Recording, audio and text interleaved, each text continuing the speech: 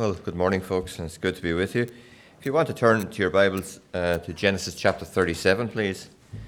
Genesis chapter 37. Just want to thank those of you who have been praying for us as we go out on the doors on Tuesday.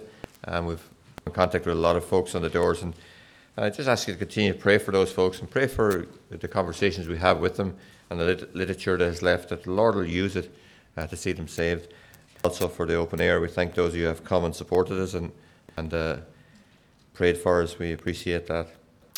Let's just turn to Genesis chapter 37 and we'll just commence reading at verse 1, please. Now Jacob dwelt in the land where his father was a stranger, in the land of Canaan. This is the history of Jacob. Joseph, being 17 years old, was feeding the flock with his brothers, and the lad was with his sons of Bildad and the sons of Zilpah, his father's wives. And Joseph brought a bad report of them to his father. Now Israel loved Joseph more than all his children, because he was the son of his old age, and he made him a tunic of many colors. When his brothers saw that their father loved him more than all his brothers, they hated him and could not speak peaceably with him. Now Joseph had a dream, and he told it to his brothers, and they hated him even more. So he said to them, "Please hear this dream which I have dreamed. There we were binding sheaves in the field. Then behold, my sheaf arose, and also stood upright. And indeed your sheaves stood all around, and bowed down to my sheaf." And his brother said to him, "Shall you indeed reign over us?" So they hated him even more for his dreams and his words. Then he dreamed still another dream, and told it to his brothers, and said, "Look, I have dreamed another dream, and this time the sun, the moon, and the 11 stars bow down to me." So he told his father and his brothers, and his father rebuked him, and said to him, "What is this dream that you have dreamed? Shall your mother and I bow down, and your brothers indeed come to bow down to the earth before you?" And his brothers envied him. His father kept this matter in mind. Just end at verse 11. We'll just have a brief word of prayer before we look at this passage. We praise you, Father God, that you love us and you care for us. We thank you, Lord, that you have a plan and a purpose for each of our lives. And Lord, as we just look at the life of Joseph this morning, we just pray you help us to learn something from it. Just take the few thoughts I will bring and use them for your glory, we pray. In Jesus' name, amen. I don't know if you have a favorite book in the Bible, but for me, the book of Genesis would be certainly one of my favorites. I love to look at the different characters that are mentioned in the book of Genesis. And as I said, I just want to look at Joseph this morning. I don't know if you realize it, but over a quarter of the book of Genesis is taken up with the life of Joseph. Chapters 37 right through to chapter 50. And chapter 31 verses 22 to 20, or chapter 30 verses 22 to 24, where his birth is mentioned.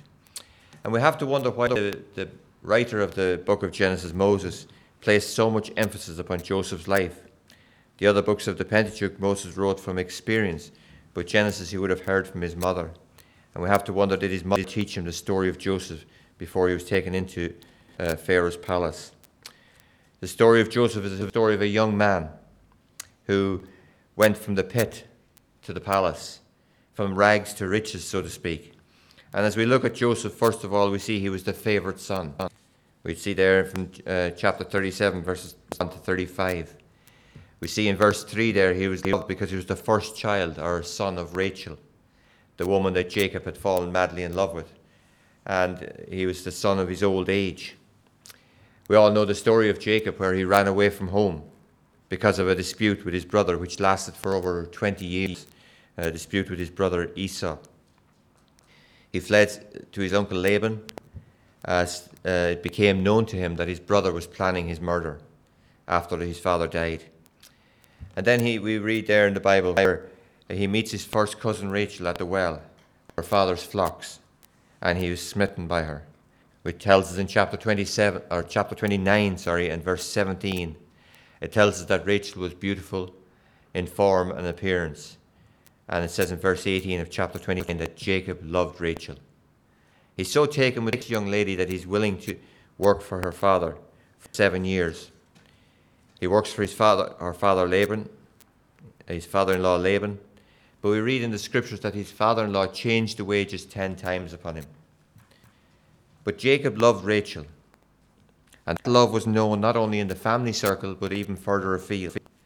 Jacob would have done anything for Rachel. We see there in chapter 29 and verse 10, when he meets her at the well, he rolls away the stone from the mouth of the well.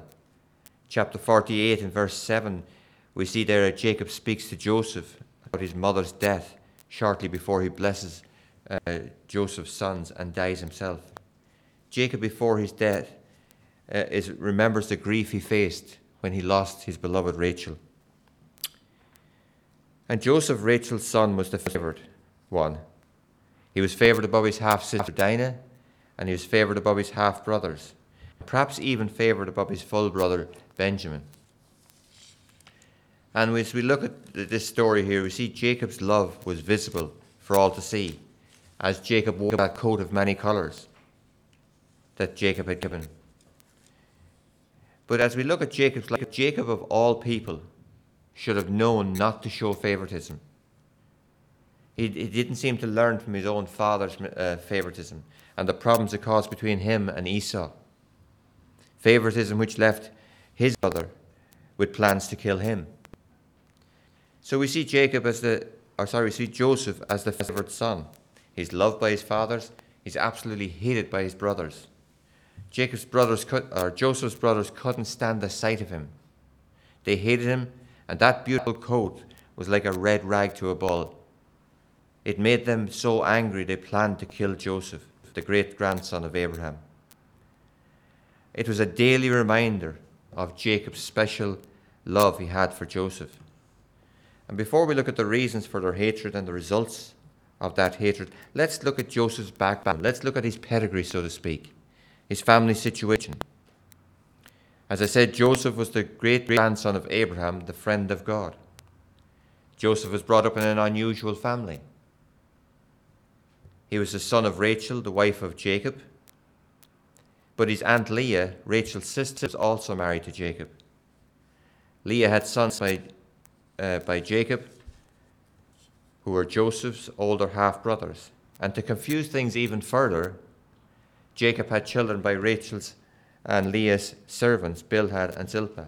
You see that there in chapter 35 in verses 23 to 27.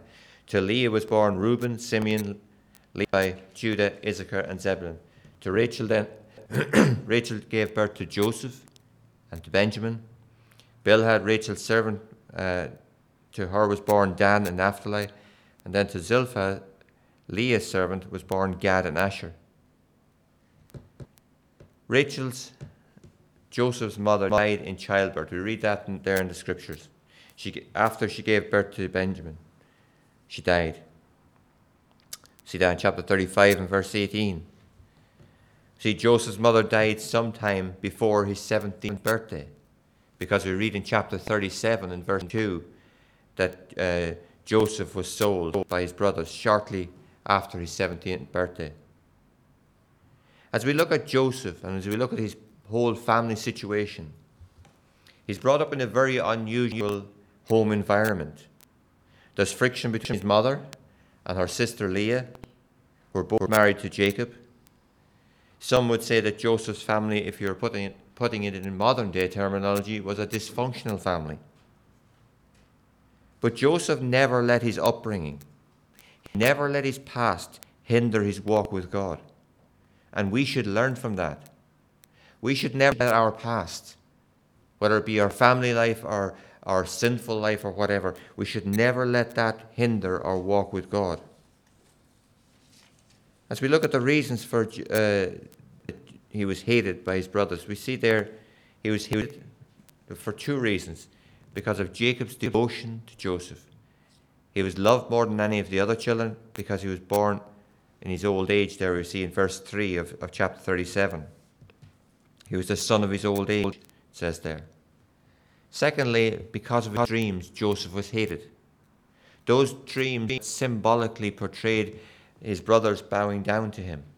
It says in verse 8 there.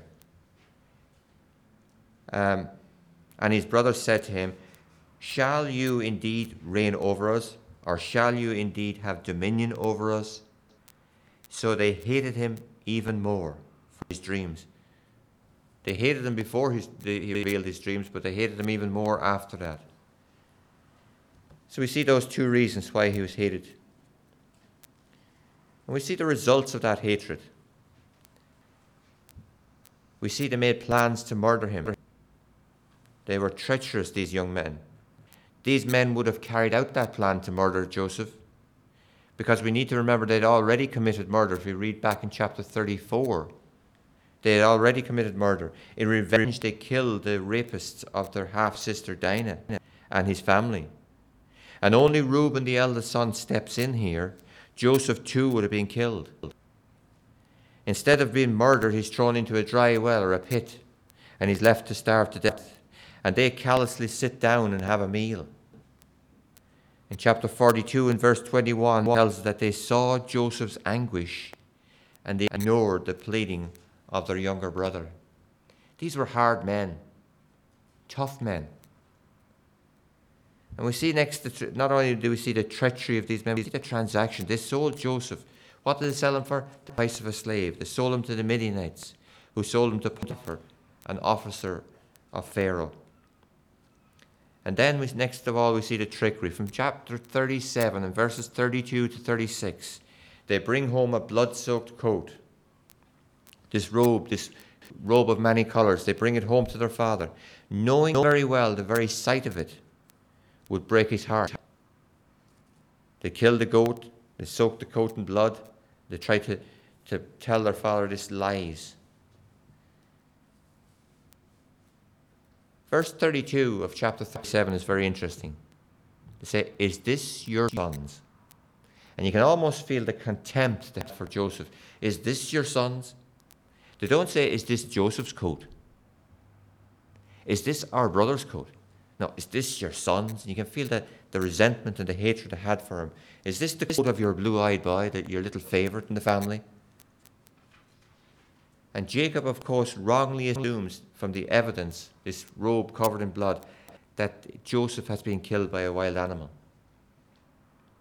In verse 34, Jacob goes into mourning. He tears his clothes and he puts on sackcloth. Jacob is brokenhearted. He's inconsolable. He refuses to be comforted. He believes his son, his beloved son, is lost, is dead. That precious son of the woman he loved, Rachel.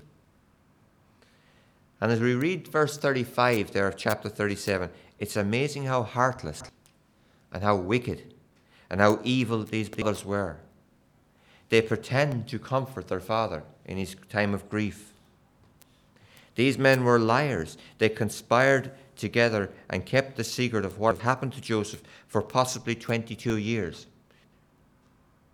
I don't know if any of you are mathematicians here, but if you do a little bit of maths, chapter 41, verse 46, it says, Joseph was 30 years old when he began to work for Pharaoh. Chapter 41, verse 48 tells us he worked for there was 7 years of good harvest. Then there was 2 years of famine, it tells us in chapter 45, verse 6. So you go 30 and 7 and 2 gives you 39, minus 17 when he was sold. Roughly 22 years of lying to their father. Joseph was approximately 39 when he met his father. And as we look at this story, it's doubtful if these men were Christians. They certainly do not display any likeness or any of the characteristics of being a Christian. They were liars. And we need to be careful that we are not liars, because God will judge such activity. Make no mistake about it. In chapter 37 and verse 36, while all of this is going on, while all of this conniving and these men are planning, God's plan is falling into place. God is overruling and God is fulfilling his plan.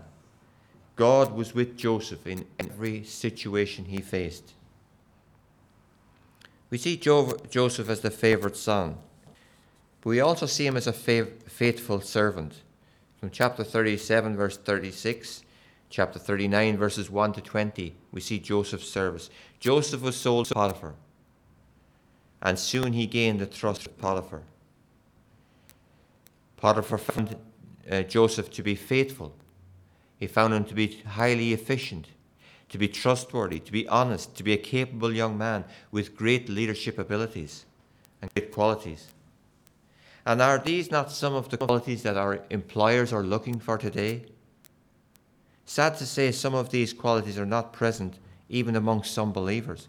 They are not trustworthy. They are not honest in their dealings. And when the boss is not around, they do precious little. Joseph could be trusted when nobody else but God was watching him. And we need to ask ourselves, as believers, can we be trusted when nobody but God sees what we're doing? Joseph knew, and all of us know, that any sin we commit ultimately is a sin against God, our Heavenly Father. And he did not want to ruin that wonderful relationship and that fellowship he had with the great Creator of this world. And we need to ask ourselves as believers this morning, how much do we value that relationship we have with our Heavenly Father? Do we value it enough to obey him, no matter what the cost? We see Joseph's service, but we also see Joseph's self-control. In chapter 39 and verses 7 to 20, Joseph faced a temptation that all of us as men face, no matter what age we are. We see a request comes to Joseph there in chapter 39 and verse 7. Potiphar's wife makes it abundantly clear what she wants and what was offered in her attempt to seduce Joseph, this man of God. Potiphar's wife looked at Joseph with longing, lustful eyes. She looked at this young man who was somewhere between the age of 17 and 30 years of age. And no doubt he had inherited his mother's good looks. And as we look at this woman, she was a powerful woman. That's the first thing we notice about her. She was a powerful woman in this home. And she gave commands and she made demands upon Joseph, which he could not fulfill without sinning against Almighty God. This woman was in a position of influence in this home.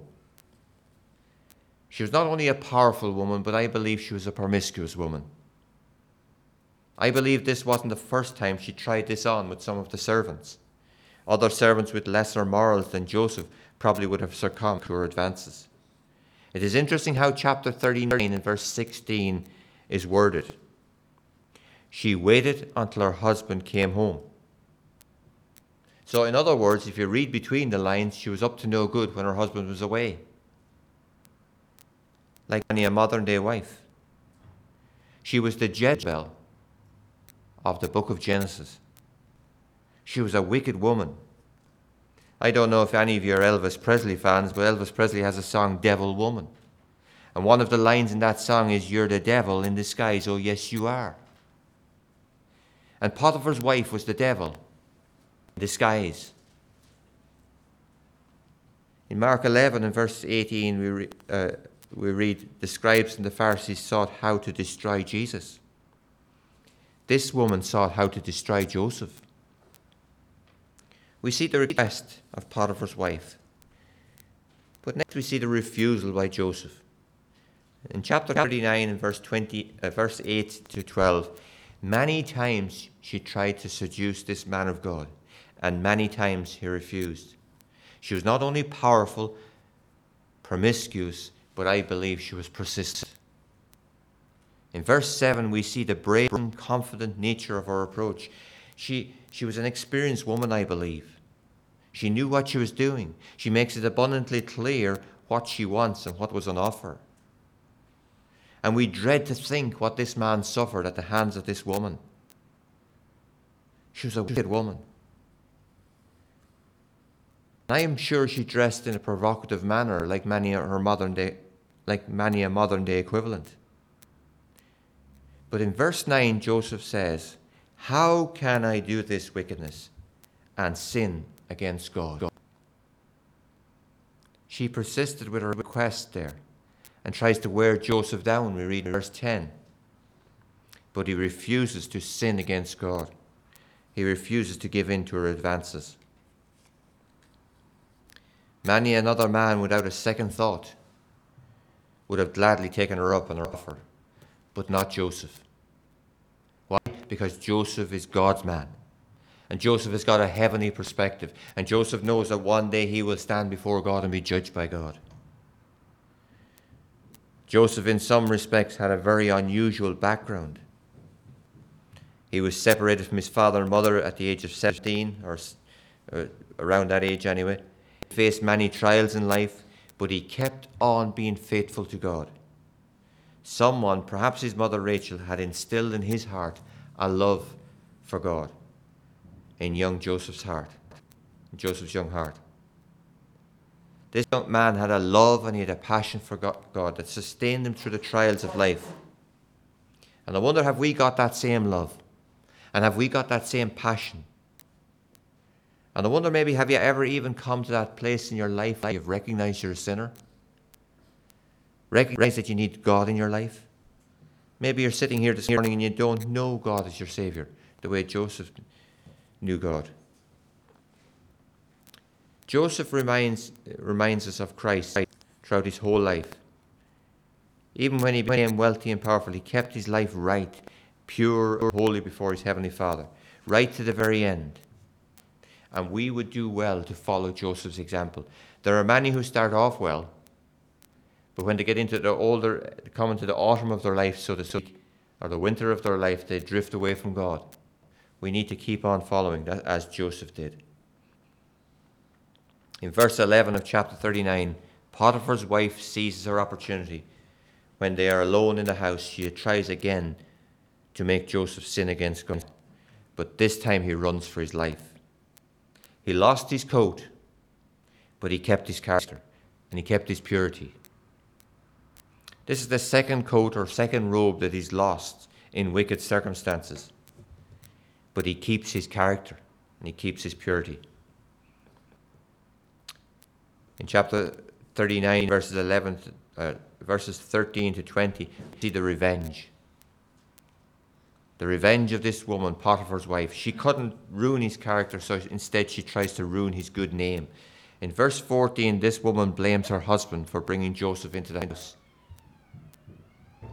She speaks ill of her husband before the other men of the house. So we can, as we read between the lines here, there's not much love lost between Potiphar and his wife.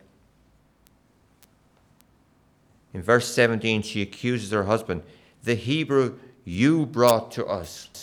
She's pointing the finger at her husband, blaming him. Verse 19, your servant, pointing the finger at her husband again. She waits until her husband comes home to make this accusation of rape against Joseph. And on the words of this wicked woman, this powerful woman, Joseph is condemned. He's thrown into prison. And in verse 21, we read those beautiful words, but the Lord was with Joseph. The Lord was with Joseph. Chapter 39, verse 21. And is it not wonderful to know this morning, the Lord was with Joseph in the pit, in the well, so to speak. The Lord was with Joseph in Potiphar's house. The Lord was with Joseph when he was thrown in prison. The Lord is with Joseph in the Pharaoh's palace. And we can have that same assurance that the Lord is with us in every situation, no matter how desperate it may seem. God has promised, I will never leave you nor forsake you. And because we have God with us, we can face anything that the devil throws at us. It says in 1 Corinthians 10 and verse 13, no temptation has overtaken you except such as is common to man. But God is faithful, who will not allow you to be tempted beyond what you're able, but with the temptation will also make a way of escape that you may be able to bear it. As we look at Joseph here, he illustrates the truths of Romans 8 and verse 28 and 29. All things work together for Joseph as he fulfilled his purpose, making Joseph Christ-like, conformed to the image of his Son. As we look at the life of Joseph, nowhere in Scripture is Joseph called a type of Christ, but the comparisons are too many to be ignored and they're not accidental. As we look at them, both had a miraculous birth. Rachel was 90 years of age when she had Joseph. Both were especially loved by their fathers. Both were hated by their brethren. Both were promised thrones. Both were plotted against by their enemies. Joseph and Jesus were both sold for the price of a slave. Both were servants. Both were lied about and falsely accused. Both were made to suffer unjustly. Both forgave those who wronged them. Both were stripped of their robes. The first news about Joseph and Jesus were alive were not believed. When they heard that Joseph was alive, they didn't believe it. When the disciples heard Jesus was alive, they didn't believe it. Both were tempted and victorious. Joseph was in prison with two offenders, one of whom died and the other lived. Jesus was crucified between two offenders, one who trusted him and the other who didn't. Both were humiliated but eventually exalted. Joseph received a wife during his time of separation from his brethren. Jesus today is taking on to himself the bride, which is the church. Neither Joseph nor Jesus was recognized by their brethren at first. In Acts 7 and verse 13, Joseph was made known to his brethren the second time. So will the Lord Jesus be made known to his brethren when he returns again. And as Joseph's brethren and all Egypt bowed before Joseph, so every knee shall bow before King Jesus. As we look at the life of Joseph this morning, in contrast to his brothers, there's a huge difference. And we need to ask ourselves, as people look upon us, do they see a difference? Joseph bore the likeness of Christ. And we need to ask ourselves, do we bear the likeness of Christ? Joseph was hated by many because he lived a righteous life. And the Word of God tells us in Luke 21 and verse 17, Jesus said, you will be hated by all for my name's sake. But we need to remember in closing this morning, God was with Joseph. And he has promised he will be with us. No matter what situation you're going through in life right now, no matter how difficult it is, let us finish on those wonderful, comforting words. He will never leave us nor forsake us. God was with Joseph, and God will be with us in whatever difficulties in life we face. Trust those few thoughts will be of encouragement and help to you. Could we just turn to our closing hymn, please?